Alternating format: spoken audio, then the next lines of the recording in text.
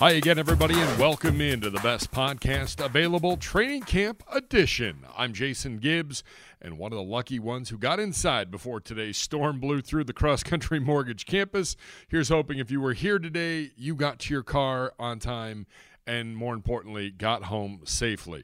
Day 8 of training camp is in the books, and the Browns were able to get in all but 20 minutes outside before the weather forced them into the field house for the final periods of the day. Full pads today for the brown and orange. In past episodes, I mentioned how good the Browns running back room has looked, and especially, but not surprisingly, how good Nick Chubb has looked. But it just starts there. Kareem Hunt has looked great.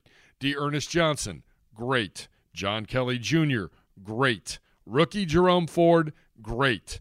It does not matter who the Browns put in the backfield these days. They are having big-time success. It's become a fascinating room to watch. All-Pro guard Joel Bitonio had the vet day off. Drew Forbes took the reps at left guard along with Blake Hance. Rookie wide receiver Michael Woods, who's been talked about a lot this training camp period, missed practice today with a hamstring injury suffered on Wednesday. And center Nick Harris left practice after he was poked in the eye, but he will be okay. Ethan Posick replaced Harris at center. None of the currently injured players returned, but Coach Kevin Stefanski did say David Bell and Anthony Schwartz are close. Here's your Cade York update for the day. He missed one for the first time in camp. It's okay.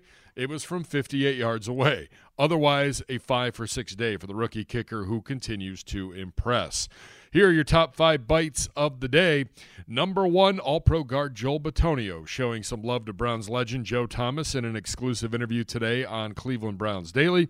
Thomas has been in town all week and has been seen working with the offensive lineman after practice. He's so natural and such a good, describer, almost too detailed, the way he can describe a pass set. It's like artwork for him, and he does a great job. But I think when you have a guy like Jed and Hub, and, Hub played with him a little bit, but these guys like that get to see greatness, up front, and they get to ask those questions. It's something when your coach tells you, hey, do this. But when Joe Thomas is like, hey, this worked for me, I think that clicks in people's head. And there's such a respect in the line community for him, but for the great players that came before us, and to be able to pick their brain and really just focus on a couple things. And Joe's such a freak athlete. He's so different that he does some things that I don't know if anybody can replicate, but taking one or two things away from his game that you can use in your game, I think is always a huge step.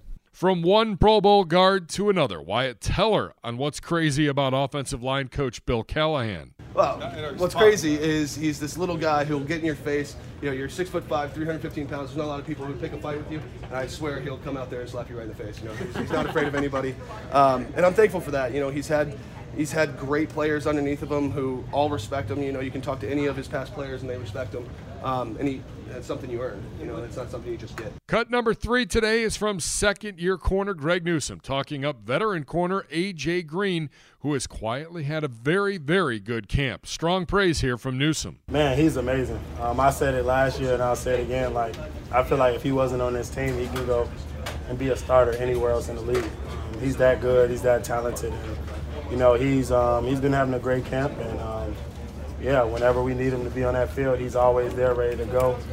We don't miss a beat with him on the field. More from Newsome here in Cut 4, this time talking about what it's like to go up against Amari Cooper in practice. He can run any route in the route tree, slant, hitch, double moves, and he makes every route look the same. So it's hard to get a tell on him, but, man, he's just the best in the game. It's just certain things that you just can't teach, and, his route running ability, you can't teach that. Finally, head coach Kevin Stefanski talking more about that versatile wide receiver room and how the DBs on the team are benefiting from going up against them. We do try to do things ones versus ones oftentimes, and you want, quote-unquote good versus good. And I think for our players to get really good competitive work against each other, I think there's a way to do that. And certainly when you're talking about the offensive players going against some talented defensive players, you have Amari Cooper, who's a bigger body, different skill set than, say, a Demetric Felton, for instance. So I think it's really good that those guys get to work against different people throughout this camp. Day 8 in the books, one day closer to preseason, game number 1 in Jacksonville. Day 9 comes your way Saturday at 2 o'clock, and we'll be back to recap it after it's all said and done. I'm Jason Gibbs. Thanks for listening to the best podcast available, Training Camp Edition.